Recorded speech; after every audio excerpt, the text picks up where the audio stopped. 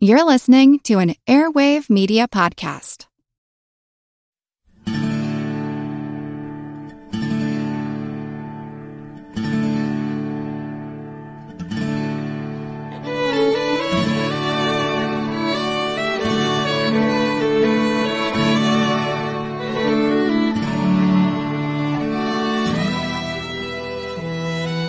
Hey everyone, thanks for tuning in to episode number 36 of our Civil War podcast.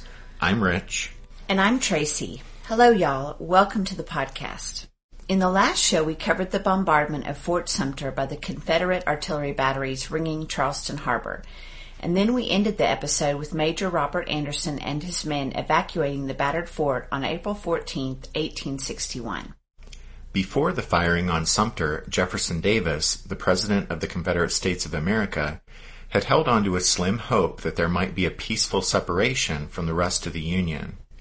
President Abraham Lincoln, who did not believe the South had a right to leave the Union, had wished there might somehow be a peaceful reconciliation with the seceded states. But once the first shots of the war were fired in Charleston, those hopes and wishes were shattered. What followed was an appalling bloodletting that lasted 4 long years and in which over 600,000 soldiers lost their lives. At Antietam, the number of casualties in one day of battle was 4 times the number of American casualties on the Normandy beaches on D-Day, June 6, 1944. But courage and suffering and dying were not limited to the 3 million soldiers who put on blue and gray uniforms. During the war, an unknown number of civilians, mostly in the South, would also die from the disruption and devastation brought on by the terrible conflict. With the ultimate defeat of the Confederacy and the destruction of the society it represented and defended, the Civil War profoundly reshaped the political, social, and economic landscape of the United States. And so, for better or worse, the bombardment of Fort Sumter in April 1861 was the opening act in the most dramatic, violent, and significant experience in American history.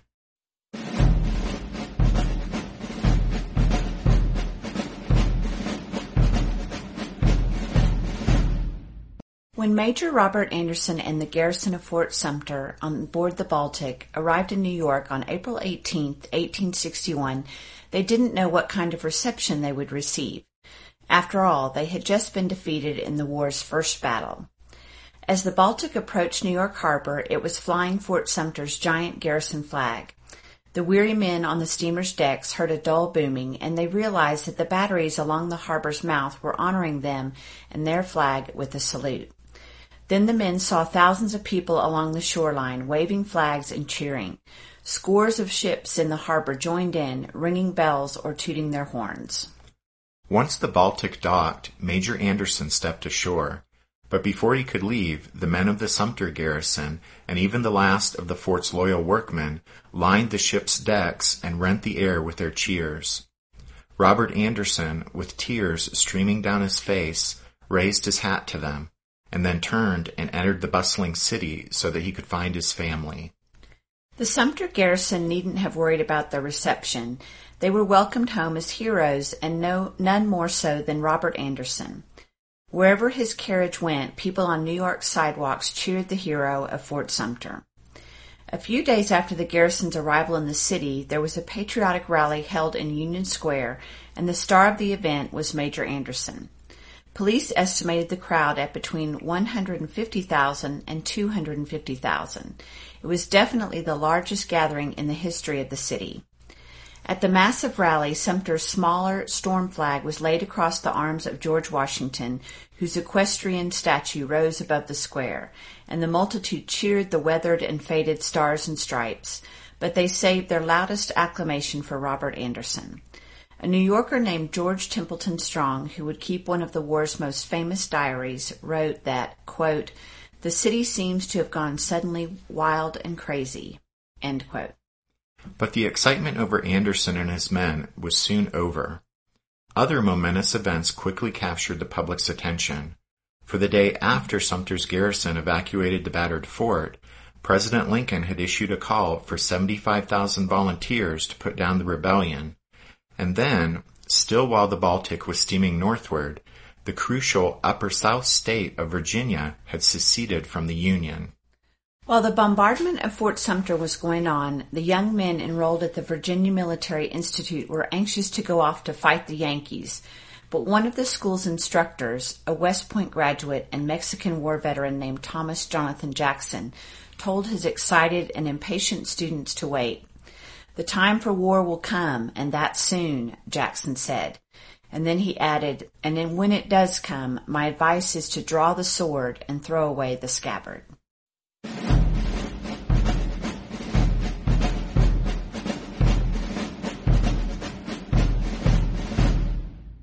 In Montgomery, Alabama, Jefferson Davis received a telegram from P.G.T. Beauregard at 2 o'clock on the afternoon of April 13th. It read, "Quarters in Sumter all burned down. White flag up. Have sent boat to receive surrender." Davis wired back his congratulations to Beauregard and then added, "If occasion offers, tender my friendly remembrance to Major Anderson." Y'all will remember that back when they were young officers serving together in the Army, Jefferson Davis and Robert Anderson had become close friends. That's right, but it's doubtful Beauregard, as the man on the scene, felt it appropriate to pass along Jefferson Davis's greeting, since Beauregard had, at Davis's orders, just given the major a good kicking and forced the surrender of Anderson's command. But be that as it may, it's safe to say that Jefferson Davis went to bed that night knowing that Abraham Lincoln and the North would soon retaliate for the bombardment and seizure of Fort Sumter. Before he ordered the firing on Sumter, Davis had held on to a very slim hope that the North would allow the Confederacy to peacefully separate from the Union. But Jefferson Davis was no fool, and so he'd always understood that realistically secession meant war. When he had tried to make his fellow Southerners understand this, the governor of Mississippi had told him, "You overrate the risk of war." And Davis had gloomily replied, "I only wish I did." Jefferson Davis knew that what the Confederate forces had done in Charleston Harbor was a deliberate and hostile act of war, so he waited to see how Abraham Lincoln would meet force with force. Davis didn't have to wait very long. On April 15th, the day after Anderson and his men evacuated Fort Sumter, Lincoln issued a proclamation that declared the Confederate States in rebellion and called for the loyal states of the Union to provide the federal government with 75,000 militia to put down, quote, "combinations too powerful to be suppressed by the ordinary course of judicial proceedings," end quote. When the Confederates opened hostilities, Abraham Lincoln had very few means at his disposal to immediately meet force with force and suppress the rebellion. When Fort Sumter was attacked, the United States Army consisted of only about 16,000 officers and enlisted men, and it wasn't as if those men were even all assembled in one place, since almost all of the peacetime Army's units had been broken up piecemeal to garrison forts out west or along the borders. And even if all 16,000 men of the Army were magically assembled in one place, it's doubtful such a relatively small force was likely to put down the rebellion, since by the time Sumter was attacked, it's estimated that the Confederacy already had about 60,000 men under arms. But in April 1861, President Lincoln was in even more of a bind, since Congress was at that moment not in session, and without congressional sanction, Lincoln had no constitutional authority to expand the Army. Congress was not scheduled to fully assemble again until December 1861, but constitutionally, a president may call the House and Senate into session when extraordinary circumstances demanded it. This crisis certainly seemed to qualify, so on the same day that Abraham Lincoln called for those 75,000 volunteers, he also ordered Congress to assemble in a special session that summer on the 4th of July. It's interesting that in mid-April, Lincoln summoned Congress into an emergency session, but not until July 4th, more than 2 months later. Why did he choose that date? Well, it was probably partly out of consideration for the staggered schedule on which congressional elections were held back then. You see, in the olden days, congressional election dates varied from state to state. So, for instance, in 1861, Maryland wouldn't hold its congressional elections until June 13th, and Kentucky not until a week after that. But those elections probably played only a part in Lincoln's calculations, because it seems likely that what the president really wanted was a bit of time to have a free hand to set his war policy up on its feet before Congress met again. William Seward's son, Frederick, in his biography of his father, writes, quote, "Congress would be loyal, but it would be a deliberative body, and to wait for many men with many minds to shape a war policy in the debates of an extra session would invite disaster." End quote. In other words, Frederick Seward was hinting that Lincoln purposely set a relatively distant time for the special session so that he, Lincoln, could have some space to begin to shape his war policy without having to consult with Congress. And it's likely Lincoln wanted to act quickly because he, at first, probably thought the raising of an army to suppress the rebellion was all that might be needed to force the secessionists to back down. At the time, it seems the president still held out onto a slim hope that if the federal government only showed its resolve, then enthusiasm for secession would evaporate, Southern Unionism would reassert itself, and the rebellion would collapse. But without congressional approval, how was Lincoln supposed to raise that army? Well, he did have one option, and that was the federal statute from the year 1795 that had originally delegated to President Washington the authority to call up the militia of the various states in the event of insurrection. And so that's how, on April 15th, the day after Anderson and his men evacuated Fort Sumter, Abraham Lincoln issued a proclamation that called for the loyal states of the Union to provide the federal government with 75,000 militia for up to 3 months to suppress the rebellion of 7 southern states, each of which were mentioned by name: South Carolina, Georgia, Alabama, Florida, Mississippi, Louisiana, and Texas. Lincoln said that the militia would be enlisted for 3 months because under the circumstances, that was the statutory maximum amount of time they could be called upon to serve.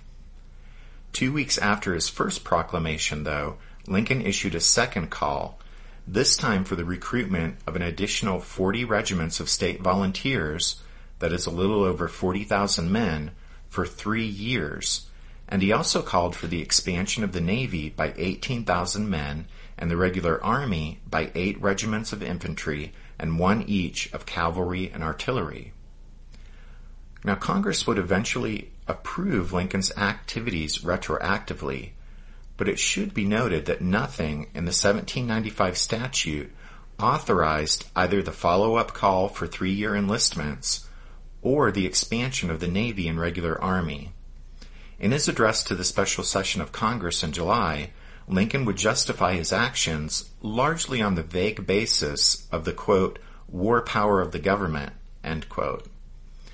Actually, though, the Constitution makes no mention of war power, and so Lincoln seems to have invented both the phrase and its application. In his address to Congress in July, the president said the attack on Fort Sumter left him with no choice, quote, but to call out the war power of the government, and so to resist force employed for its destruction by force for its preservation, end quote. But if Abraham Lincoln took those extraordinary measures because he was hopeful that the raising of an army to suppress the rebellion was all that might be needed to force the secessionists to back down, then his hopes were quickly dashed, for in fact, almost the exact opposite happened. Within days of the president's proclamation calling for 75,000 volunteers to suppress the rebellion, the key Upper South state of Virginia voted to leave the Union, to be followed in the weeks to come by 3 of the other previously wavering slaveholding states. Forced by Lincoln's proclamation to decide between participating in a war to coerce the seceded states or withdrawing from the Union and joining them, Virginia, my home state of Arkansas, Tennessee, and finally North Carolina all decided to cast their lot with the Confederacy.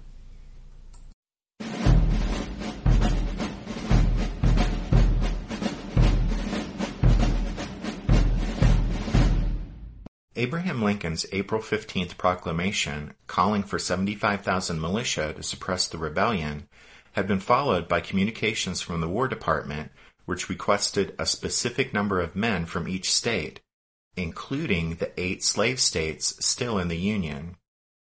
The Confederate attack on Fort Sumter had galvanized the North, and the response of the free states to Lincoln's proclamation was enthusiastic. Walt Whitman, who was in New York City at the time, said that the firing on the flag produced a volcanic upheaval in the North. War fever quickly spread north of the Mason-Dixon line, and the number of men who sought to enlist was astonishing. Northern governors sent pleas to the War Department requesting that their state's quotas of troops be increased so that they could officially recruit the overwhelming number of men who were stepping up to volunteer. In the free states, Democrats as well as Republicans rallied behind the president. On Sunday, April 14th, the day Fort Sumter was surrendered to the Confederates, Stephen Douglas went to the White House and met with Abraham Lincoln for 2 hours. The president showed Douglas the draft of the proclamation calling for 75,000 volunteers, and at the end of their conversation, Douglas promised his old adversary he would give the coming war his wholehearted support. The leader of the Democratic Party then immediately issued a statement to the press in which he said he would still oppose the Republicans on political questions, but that he would support all of the president's efforts to preserve the Union. Stephen Douglas left Washington and returned to Illinois a few days later. In Chicago, he told a huge crowd, quote, "There are only 2 sides to the question. Every man must be for the United States or against it. There can be no neutrals in this war, only patriots or traitors." End quote. Douglas then threw himself into persuading Democrats in the Midwest to support Lincoln's efforts to save the nation, but the little giant was ailing, his health shattered by years of heavy drinking, and a month later he was dead. Meanwhile, thousands of eager volunteers in the North continued to fill their state's quotas of recruits.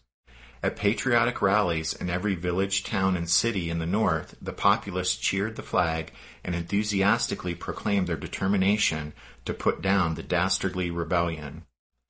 But in the 8 slave states still remaining in the Union, Lincoln's call for troops received a very different response. Many people in the Upper South had been unwilling to join the 7 Deep South states that seceded between Abraham Lincoln's election and his inauguration because they thought it was better to adopt a prudent, cautious, wait-and-see attitude.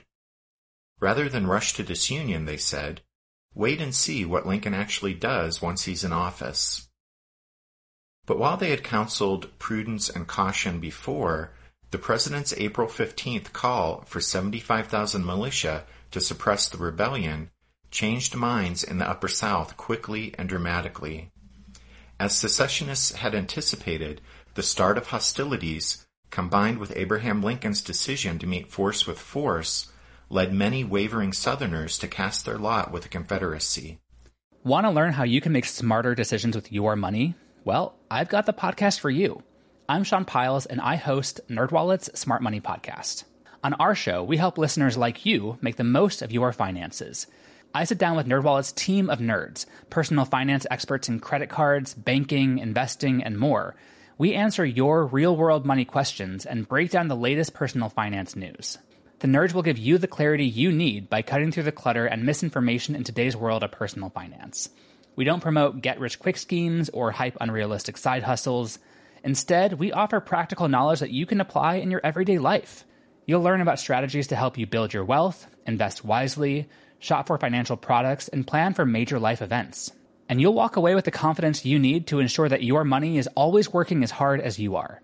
So turn to the nerds to answer your real-world money questions and get insights that can help you make the smartest financial decisions for your life.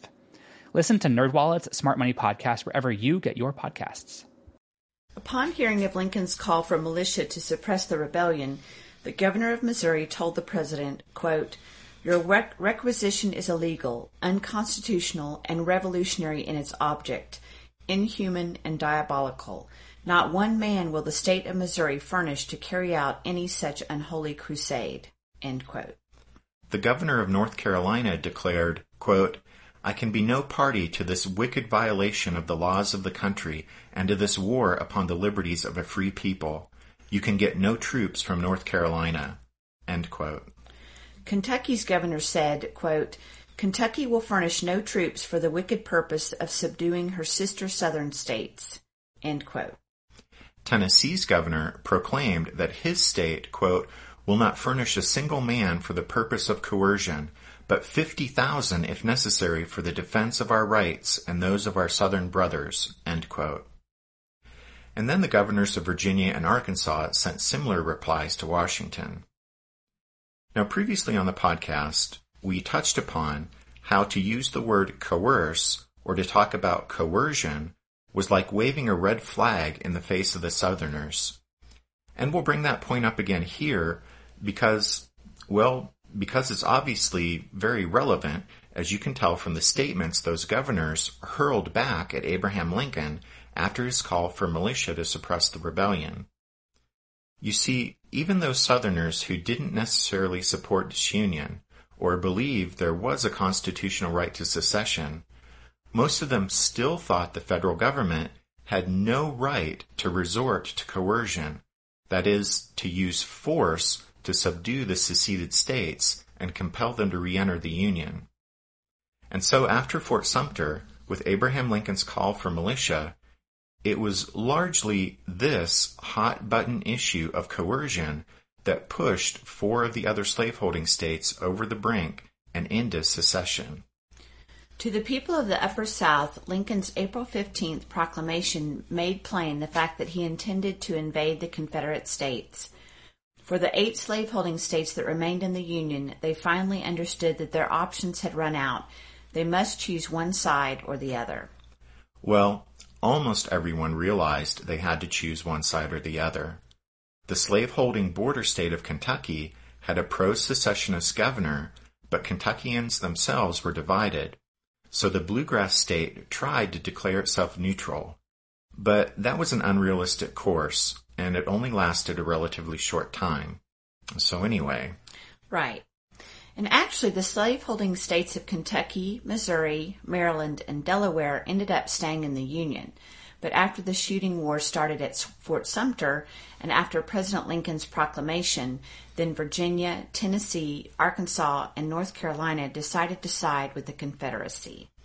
And nowhere was that choice to go with the South more dramatic than in Virginia.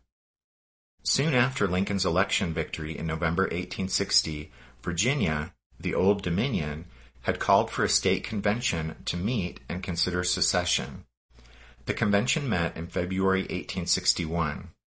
Virginia's secessionists, led by ex-governor Henry Wise, were vocal and aggressive, but Virginia's Unionists counseled caution. And so the debate over disunion dragged on for a month and a half before the issue was finally put to a vote on April 11th, and secession lost 88 to 45. By that time, though, the crisis over Fort Sumter was obviously nearing its climax, so the convention remained in session to wait and see what happened. And sure enough, the Confederacy's victory at Charleston, combined with Lincoln's proclamation, changed matters entirely, and Virginia's convention moved quickly to adopt an ordinance of secession. But not quickly enough for ex-governor Henry Wise. Purely on the authority of his personality, Wise secretly ordered state troops to seize the federal arsenal at Harper's Ferry and also to capture the important Gosport Navy Yard. After issuing those orders, Wise, on April 17th, dramatically went before the convention, laid his watch and a huge horse pistol in front of him on the podium, announced the actions he had set in motion, and dared anyone to come forward and defy him. Well, no one cared to try to wrestle that pistol away from Henry Wise, but nevertheless, the resulting vote was by no means unanimous. Secession won, but the vote was 88 to 55. Most of the dissenting votes came from the delegates representing the mountain counties of western Virginia, where slavery had little hold. And, in fact, we'll cover this in a future episode, but that part of Virginia will eventually secede from the secessionists and formed the new state of West Virginia in 1863. The capture of the federal arsenal at Harper's Ferry and the seizure of the Gosport Navy Yard occurred before Virginia officially left the Union, because the Ordinance of Secession would not become final until ratified in a referendum on May 23rd. But for all practical purposes, Virginia joined the Confederacy on April 17th. In fact, on April 27th, Virginia invited the Confederate government to make Richmond its permanent capital. But to return for a moment to the referendum that did end up taking place on May 23rd, we should point out that at that time, the voters in Western Virginia opposed secession by a margin of 3-1. News of Virginia's decision to leave the Union provoked jubilation throughout the Confederacy. Besides its historic political stature and prestige, the Old Dominion brought crucial resources to the Confederacy. Virginia's population was the South's largest, and her industrial capacity was nearly as great as that of the 7 original Confederate states combined. Virginia's move also charted the course for 3 of the other slave states that were teetering on the brink of secession. In Tennessee, Governor Isham G. Harris, on May 1st, pressed the General Assembly into passing a vote of alliance with the Confederacy that was more than a bit sketchy constitutionally, but by the time a referendum was held on June 8th, the voters of Tennessee, like those of Virginia, were merely rubber stamping what was already an accomplished fact. Although, significantly, the voters in mountainous East Tennessee, where slavery had little hold, cast 70% of their ballots against secession. In Arkansas, there were fewer ties to the North than in Tennessee, so the necessary measures were undertaken in a more straightforward manner, and a secession ordinance was passed on May 6th by the state convention, with a vote of 65-5. And then North Carolina, a state of relatively few great slaveholders and of many yeoman farmers, hesitated longer than anyone. But finally, ties of kinship and commerce, similar to Virginia's, won out, and by unanimous vote of the state convention, North Carolina seceded from the Union on May 20th. The importance of this second wave of secession really can't be overstated. The addition of Virginia, Arkansas, Tennessee, and North Carolina to the Confederate States of America added crucial manpower as well as substantial food-producing and industrial resources to the Confederacy. And it was really the addition of that manpower and those resources that allowed the Southern slaveholding republic to have a fighting chance for success in its war for independence. But before we wrap things up, we need to point out that the slave states, the border states of Missouri, Kentucky, Delaware, and Maryland, were fated not to secede. The refusal of the Delaware legislature to authorize a convention settled the issue there. In Maryland, there was an active section of the populace that favored secession, but Governor Thomas Hicks preferred neutrality, and so he stubbornly refused to call the legislature into session. And in both Missouri and Kentucky, the efforts of the pro-secessionist governors were thwarted. The Missouri convention that was elected to consider secession voted to remain in the Union, and Kentucky proclaimed its neutrality between the two hostile sections. But some of you probably know that Missouri and Kentucky would each have a star on the Confederate flag, since acts of secession were passed by delegations representing sections of both states. Both states were admitted to the Confederacy, and both sent representatives to the Confederate Congress, but this movement only ever reflected the will of a minority of the populations of Missouri and Kentucky, and military realities would soon enough make their Confederate governments in exile irrelevant to the larger course of the war. And so with the secession of the 4 Upper South states, the battle lines became clearer. Men on both sides rushed to enlist, expecting to take part in a grand and glorious adventure, and there was much bravado and boasting. But few Americans, North or South, realized what the oncoming conflict would cost them. Most people anticipated a short war that would be settled by one large, decisive battle. Instead, the unprecedented carnage that unfolded over the next 4 years would haunt those who had been so eager to fight in 1861, and teach those who survived that war is never a grand and glorious adventure. They would learn instead that war is always a cruel, brutal, dirty, exhausting endeavor. They would learn that war means fighting, and fighting means killing. They would learn that war is hell.